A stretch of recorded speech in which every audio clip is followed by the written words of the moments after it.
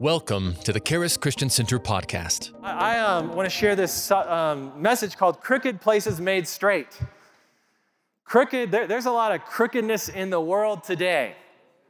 There is a lot of brokenness, and but God has the power to make things straight, and He's still making things straight. And the scripture I have for you is from Isaiah 40, verse 4 and 5. Isaiah 40, verse 4 and 5, you can turn there really quick. It says, "Every valley shall be exalted, and every mountain and hill brought low. The crooked places," say the crooked places, "shall be made straight, and the rough places smooth. The glory of the Lord shall be revealed, and all flesh shall see it together, for the mouth of the Lord has spoken." And I believe that God has been making crooked things straight. He's been making crooked people straight, and He's not done doing it. We see it all throughout Scripture. One of my favorite stories about someone just finding the straight way, the true way, is found in Acts 9. It's one of my favorite transformation stories in Scripture. You can turn there if you like to Acts 9. And this is the story of Saul of Tarsus on his way to Damascus. And God took someone who was very broken, very confused, very on the wrong way, very crooked, and transformed him, him at a street called Straight.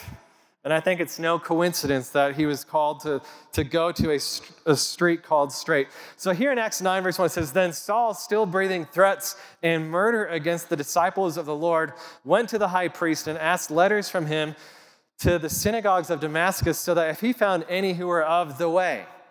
I love that believers here are called people of the way. People who follow Jesus are of the way because He is the way. He is the truth. He is the life. No one goes to the Father except through Him. That is the straight way to the Father, is through the way of Jesus. He was going to find any who were of the way, whether men or women. He might bring them bound to Jerusalem. As he journeyed, he came near Damascus, and suddenly a light shone around him from heaven. Then he fell to the ground and heard a voice saying to him, "Saul, Saul, why are you persecuting me?" And he said, "Who are you, Lord?" So right here, Saul asks two very important questions. There are actually two questions that every person needs to ask and to answer in their lifetime. The first one is, who are you, Lord? Who are you, God? Is there a God, and who are you? Saul, in this moment, he knew there was a God. He knew that something was going on, and he asked that first important question, "Who are you, Lord?" Then the Lord said, "I am Jesus." And I'm sure just his whole being just broke in that moment. When the Lord spoke to him and said, "I am Jesus whom you are persecuting." Jesus is Lord. You are persecuting me.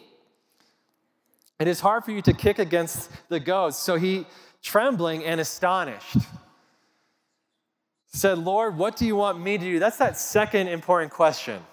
Lord, what do you want me to do? It's not just enough to believe that Jesus is Lord. You also have to ask Him, what do you want me to do? You have to follow after Him. It's no longer I who live, but I live for Jesus. He lives in me. What do you want me to do? And Jesus began to speak to him and said, "Arise and go into the city, and you will be told what you must do." He gave him the next step. As believers, we always need to be asking Jesus, what do you want me to do? He's not going to lay it all out, just A to Z in one instant. He wants you to live a life of faith. So He's going to tell you some things that you got to do, but He's not going to lay it all out. We all need to be continually asking that question, God, what do you want me to do? What do you want me to do today, this week, this year? Just what do you want me to do? We should constantly be asking that and following after Jesus. Heather and I have talked about this. We actually talk a lot about Saul and these two things he asked. She said in her life, she believed on Jesus, but it wasn't until she was a young woman that she really decided, I'm going to follow after Jesus. What does Jesus want me to do? I've done things my own way. I've done things that my friends think I should do. I've done things to just go along with the flow. But there came a point in her life where she said, God, I want to do what you want me to do. And we always need to be asking that question, Lord, what do you want me to do? Verse 7, it said, the men who journeyed with him stood speechless, hearing a voice but seeing no one. Then Saul arose from the ground, and when his eyes were opened, he saw no one, but they led him by the hand and brought him into Damascus. And he was there 3 days without sight, and neither ate nor drank. Now there was a certain disciple at Damascus named Ananias, and to him the Lord said in a vision, Ananias. And he said, here I am, Lord. And the Lord said to him, arise and go to the street called Straight, and inquire at the house of Judas for one called Saul of Tarsus, for behold, he is praying. I love that. Saul was praying. He was praying to Jesus. Amen. And it says, in a vision, he has seen a man named Ananias coming in and putting his hand on him so that he might receive his sight. Then Ananias answered, Lord, I have heard from many about this man, how much harm he has done to your saints in Jerusalem. And here he has authority from the chief priest to bind all who call on your name. He's looking at this person, Saul of Tarsus, and said, he is a complete terrorist. He's going to terrorize me. He's a murderer. He could kill me. That is how Ananias saw Saul of Tarsus. But Jesus saw Saul of Tarsus as something else. Jesus sees you for who you truly are. You might think you know who you truly are. Other people might think they know who you are. Jesus knows who you really are. Ananias thought he was a murderer. He was a terrorist. He was gonna hurt him. But God knows who you truly are. Jesus knew who Saul truly was. And the Lord spoke to Ananias and said who he truly was in verse 15. He said, go, for he is a chosen vessel. Man, I love that. God sees you differently than other people see you. Jesus sees you differently than other people see you. Jesus understands faith.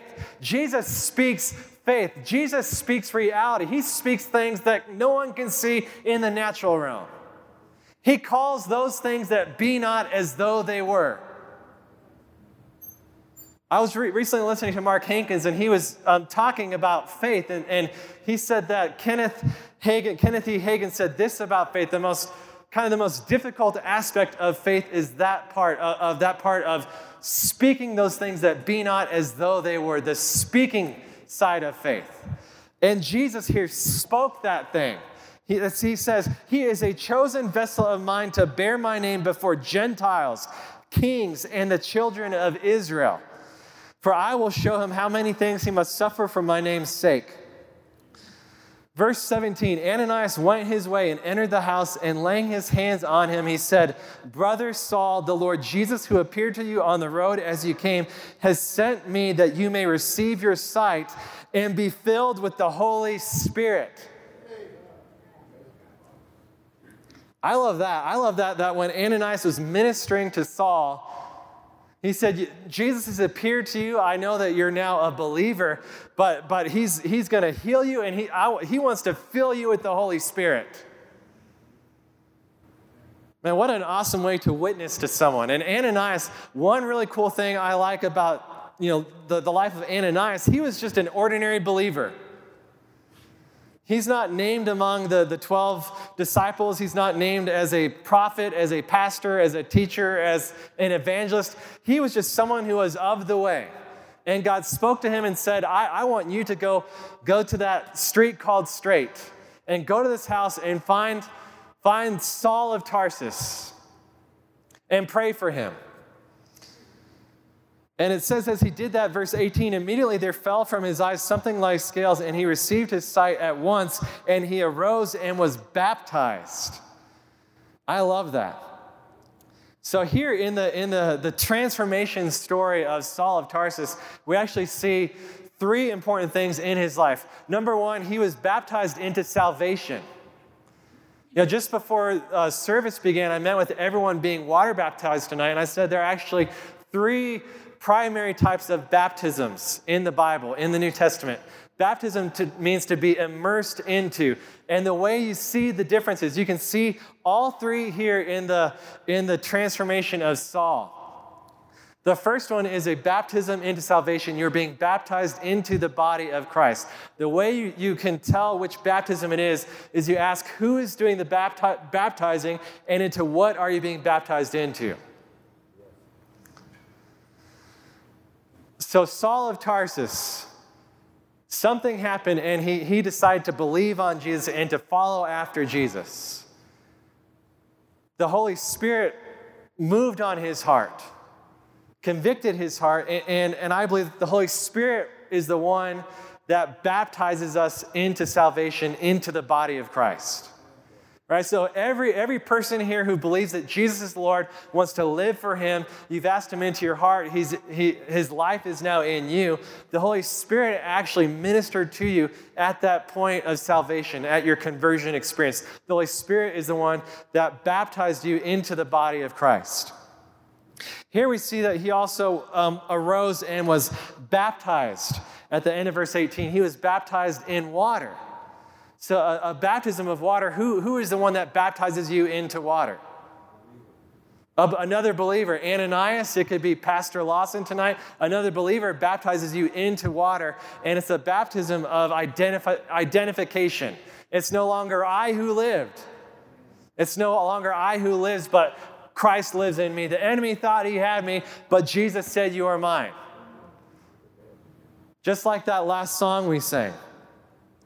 And Ananias, I believe, led him into receiving the baptism of the Holy Spirit. I want you to be filled with the Holy Spirit. When you're baptized into the Holy Spirit, this third baptism that I believe we see here at the end of verse 17, you're being baptized by Jesus into the Holy Spirit. In the Bible, it says, he is the one who baptizes us with the Holy Spirit and with fire. Jesus, and this is a baptism of water and a baptism into the Holy Spirit is available, and I believe should be received by every believer.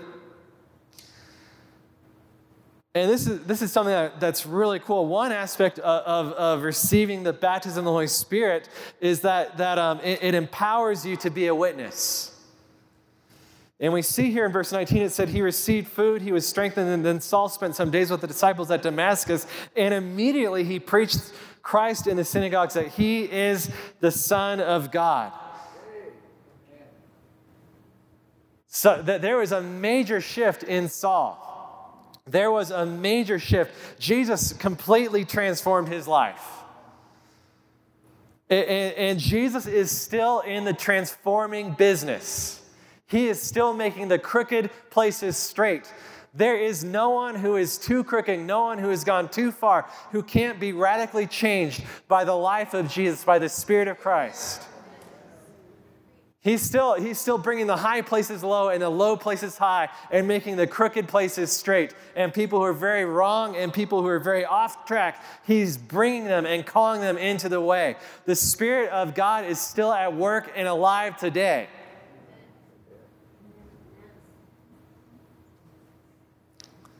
He preached that Jesus is the Son of God. Verse 21 said, all who heard were amazed and said, is this not he who destroyed those who called on this name in Jerusalem and has come here for that purpose so that he might bring them bound to the chief priests? But Saul increased all the more in strength and confounded the Jews who dwelt in Damascus, proving that this Jesus is the Christ. Jesus wants to completely transform your life. And I believe it, just like everyone here tonight who's being water baptized, if you ask him into your heart, if you decide to live for him and just realize that it's no longer you who live, but Christ lives in you, you're going to look radically differently. It's so different that people aren't even going to recognize you. So my conclusion is this, is that Jesus sees you right now. Every one of you here tonight, Jesus sees you. He sees you for who you truly are.